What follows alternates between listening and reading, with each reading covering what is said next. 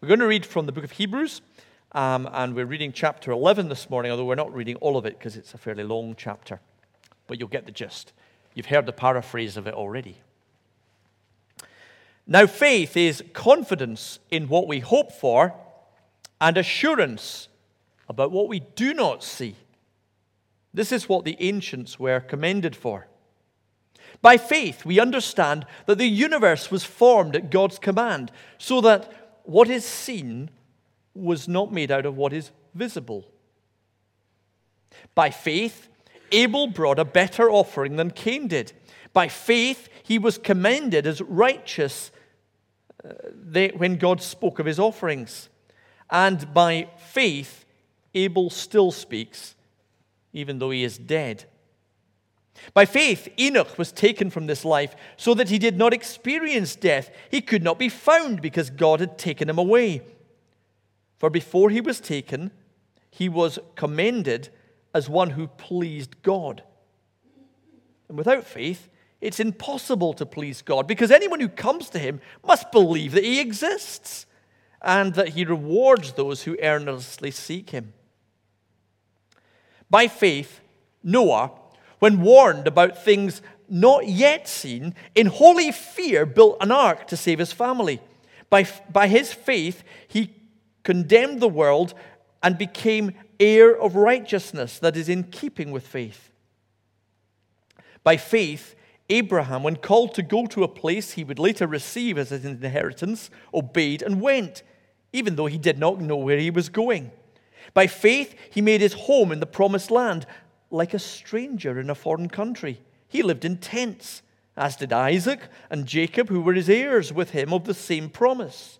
For he was looking forward to the city with foundations, whose architect and builder is God. And by faith, even Sarah, who was past childbearing age, was enabled to bear children because she considered him faithful who had made the promise. And so from one man, and he as good as dead, came descendants as numerous as the stars in the sky and countless as the sand on the seashore. All of these people were still living by faith when they died. They did not receive the things promised. They only saw them and welcomed them from a distance, admitting that they were foreigners and strangers on earth. People who say such things show that they are looking for a country of their own. If they had been thinking of a country they had left, they would have had the opportunity to return. Instead, they were longing for a better country, a heavenly one. Therefore, God is not ashamed to be called their God, for he has prepared a city for them. And then to verse 32. What more shall I say? I don't have time to talk about Gideon and Barak and Samson and Jephthah, about David and Samuel and the prophets, who through faith conquered kingdoms, administered justice, and gained what was promised, and shut the mouths of lions, quenched the fury of the flames, and escaped the edge of the sword, whose weakness was turned to strength, who became powerful in battle and routed foreign enemies. Women received back their dead, raised to life again. Then there were others who were tortured, refusing to be released so that they might gain an even better resurrection.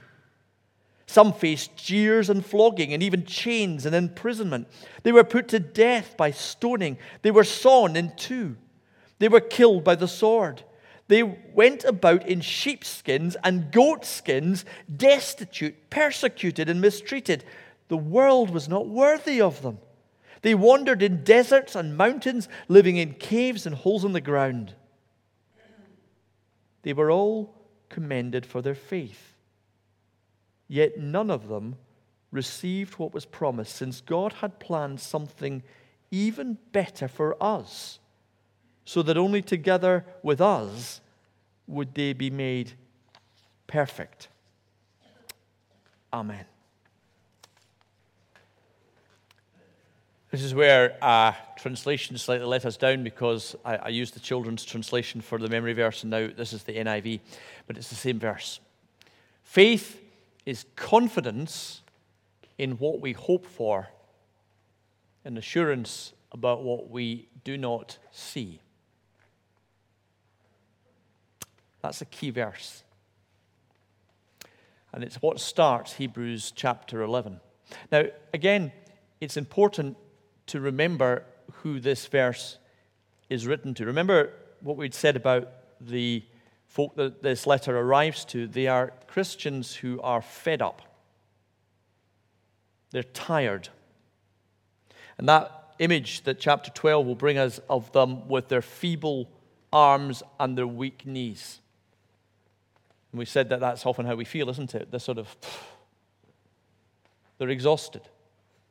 They've been witnessing for Christ and nobody's listening. In fact, they're getting picked on and laughed at and jeered and persecuted. And a lot of them have just had enough. And so some of them have even stopped going to church, stopped going to the meetings. I want an easy life. Just don't want to be like that anymore. In the past, it was different. We're told in the previous chapter these words: you endured a great conflict full of suffering. Sometimes you were publicly exposed to insult and persecution. You suffered with those in prison. You joyfully accepted the confiscation of your property because you knew that you yourselves had better and lasting possessions. Now, this is important because what this is saying is you were able to endure really, really difficult things in the present because you had a confidence that you had something better in the future. Possessions that you could not lose. Faith is confident about what we hope for and assurance about what we do not see. It's hope. Hope in the future that enables us to keep going with Christ when things are hard. Now, of course, there are some alternatives to hope, and I give you two of them. One is to have no hope.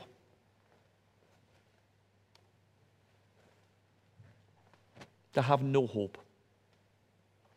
You know, sometimes when things are tough, I have people saying to me, and I even have Christians saying, well, you've just got to keep going. There's no choice. Have you said that? You felt that? I've just got to keep going. There's really no choice. But here's the terrifying thing. There actually is a choice. And that's to not keep going. I've been reading recently a little bit about slavery and the involvement of this country, of Scotland, in the transatlantic slave trade. It's quite an eye-opening thing. And one of the things I was reading about was ships that went from Britain and they went down the African coast and they would buy slaves and they would transport them across to Jamaica. And they had a problem because they paid quite a lot of money for these slaves, and this is the sort of mercenary way that they looked at it, and they had to get them in a healthy condition to the slave markets. And that was difficult because the conditions on the boats were so bad that many of the slaves would die on the slave route. But there was something else that was a big problem because it wasn't just the terrible conditions, it was that many of the slaves gave up hope and jumped overboard. Why did they do that? You think they might have said, well, it's bad, but we just have to keep going, there's no choice. But actually, when you have lost everything and your present conditions are miserable, and all you can look forward is to things being even worse, there is no hope.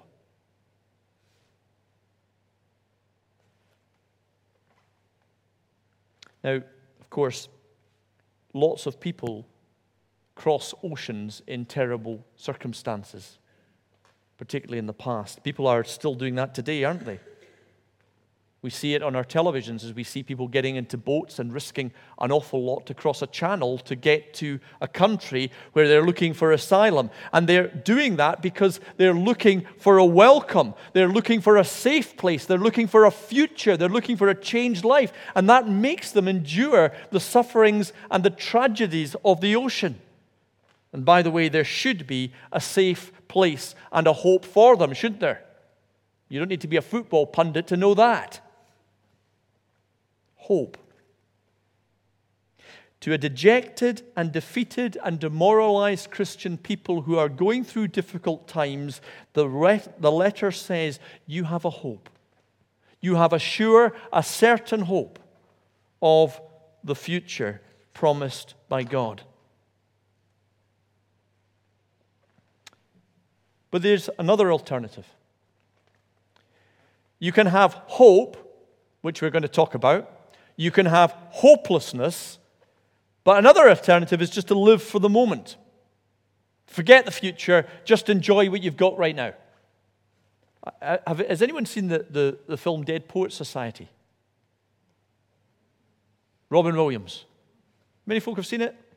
Right, your homework, if you haven't seen it, is to go and watch it, because it's one of the best films. I can lend you the DVD if you want it. But Robin Williams is a teacher, and he's struggling, like many teachers do, to inspire a bunch of cynical boys that really don't want to learn poetry. I can't believe why people wouldn't want to learn poetry. But maybe if Robin Williams was teaching you, you would want to learn poetry. But anyway, what he does is he takes them out to the school trophy room, and there's pictures of every class going back to the 1800s there. And he shows them these pictures of the past, of their ancestors going all the way back. And he quotes a poem as they do it, and the poem says, "Gather ye rosebuds while ye may, old time is a moving, and all the same flowers that smile today, tomorrow is a dying." And he says to them, look at all these photos of the past. Look at all the hopes that they had. Look at all the energy they had. And here's the bad news. They're all dead. They're all pushing up daisies. And the point that Robin Williams is making to his boys is this: you better live for the moment. Carpe diem is the Latin phrase. It means seize the day. Just live for today. Do your best today, because tomorrow you're dead. Now there's one way of living without hope. Just enjoy the moment. In fact, the Bible talks about folk who say, eat, drink, and be merry, because tomorrow you die. There you are. Live for the moment. So 2 alternatives that get you not thinking about a future hope. One is to be hopeless, and the other is just to enjoy the moment. The trouble with enjoying the moment in carpe diem and not having a future hope is there is a tendency to concentrate on things that are very short term. There's a tendency to be incredibly selfish. Why care about the planet? We're all dead. Why do I care about what happens in 300 years' time if I'm not going to be there to see it? I just live for the moment. Hopelessness, despair, or living for the moment. Well, it won't surprise you when I say neither of those things are ways that Christians should live. Because we have a hope that allows us to live for the moment because of the future. We live for the moment because of the future. Now, in one side of that hope is fairly obvious. We have the hope of eternal life. We believe because Jesus died and rose again that we too, as Paul says, shall also rise again to the newness of life. Therefore, we do not despair. We are not without hope because we believe in eternal life. But I want to suggest you that that's actually not quite enough. It's more than that. Karl Marx, the founder of communism, looked at religion and he said, there's a problem with this eternal life hope. Because what you can end up saying to people is, things are miserable. The rich people have got all the money. The poor people have been treated badly. There's racism. There's class divisions. But you don't have to worry because there's a better world coming. You don't have to do anything about it because when you die, you go to heaven, and just look forward to that. And he called religion like that the opium of the people. What that really meant is they had a hope for the future, which left them doing nothing just now, because what's the point? We're all going to go to heaven, so let's just look forward to that, and let's not bother changing the world around us. Let's not bother changing the social conditions. And so he called religion the opiate of the people that puts them to sleep. And I want to say that is certainly not what the book of Hebrews is talking about. What the book of Hebrews is talking about is a hope in the promises of God that doesn't put us to sleep. It's a hope in the promises of God that makes us active in the present because of the future hope. That means we will not put up with the junk in the world today because we know this world is destined for better things. Because we know we are destined for better things. Because we know God has a purpose and a plan. And therefore, we will look. And that's one of the reasons why we have to really take the whole of the Bible seriously. Sometimes people just look for the verse that says, I'm going to heaven, that's fine. But reach for the whole thing. Yes, in the face of death, we have something to proclaim. We proclaim the sure and the certain hope of the resurrection to eternal life in Jesus Christ.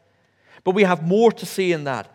In the face of people's tears, we have the prophetic hope that one day the Lord will dry tears, and therefore we weep with those who weep, we mourn with those who mourn, and we comfort God's people right now in the world that they're in. In the face of injustice, we have a message that there will be justice on the earth because one day the Lord will return and bring in that perfect justice. And therefore, right now, we work for justice in this world because justice matters, because right matters and righteousness matters. In the face of bitterness, we proclaim that in Christ, the boundaries are brought down, Jew and Gentile.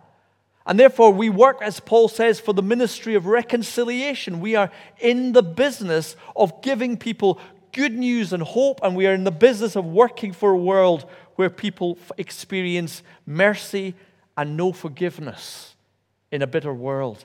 In the face of racism, we speak of the day that the Lord has promised when all the nations will come to him. And therefore, for that reason, we believe that everybody matters, and we leave none behind. In the face of a planet that is being abused and neglected, we speak of the fact that God has given us a promise that one day he will renew this world. And therefore, it is not going to be written off and destroyed. And therefore, Christians should be at the foremost point of creation care, of environmental concern. All of these things matter because of our future hope.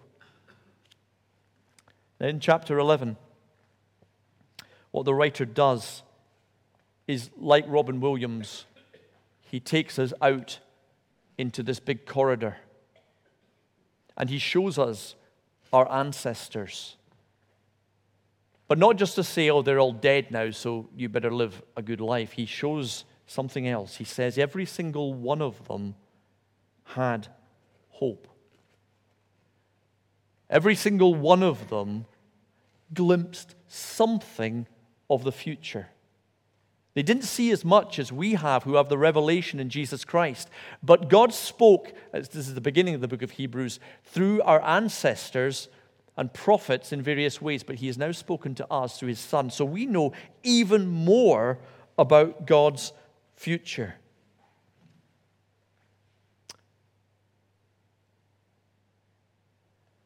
All of them were commended for their faith, but they did not receive what was promised. And we go through all the ancestors in this chapter. Abel, the second son of Adam, and I don't know how much you know the story, but basically he gets murdered.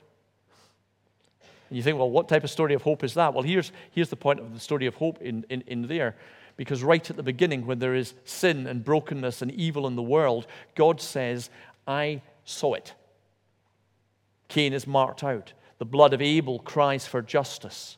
So right away, at the beginning of the Bible, it's saying this idea that this will not be the last word. There will be justice in the world. The blood will carry out. And then we go on to the story of Enoch, who walked so close to God that God miraculously took him to heaven. But the whole point of it is that Enoch, because he walked close to God, was able to walk differently in the world.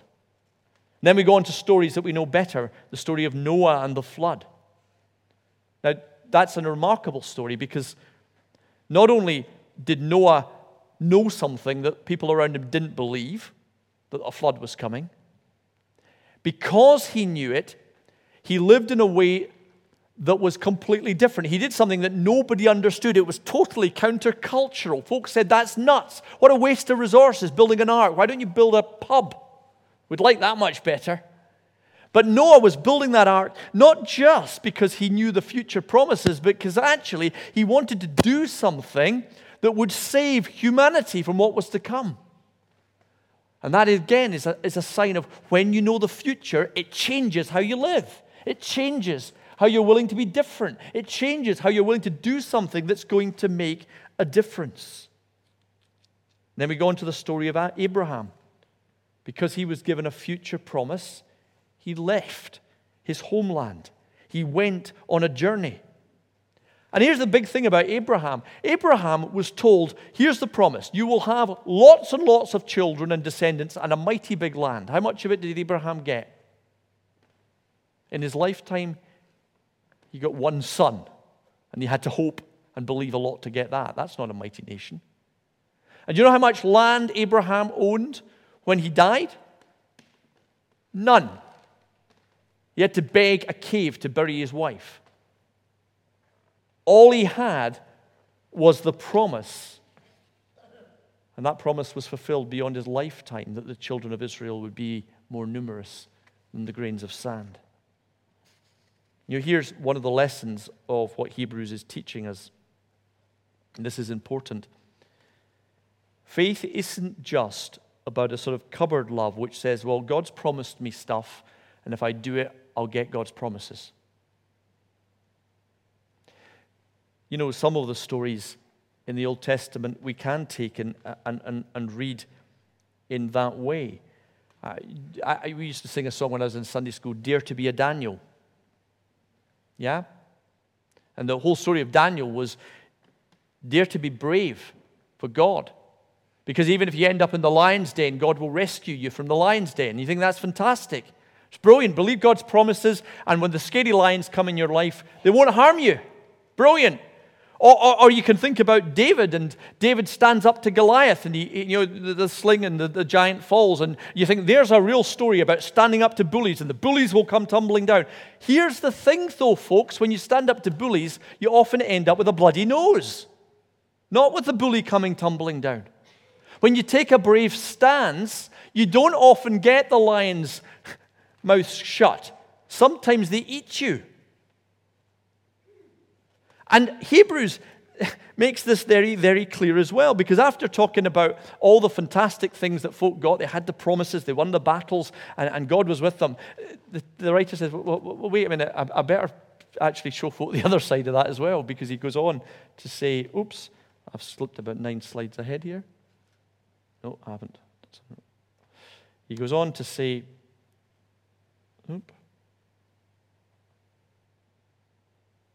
forget it.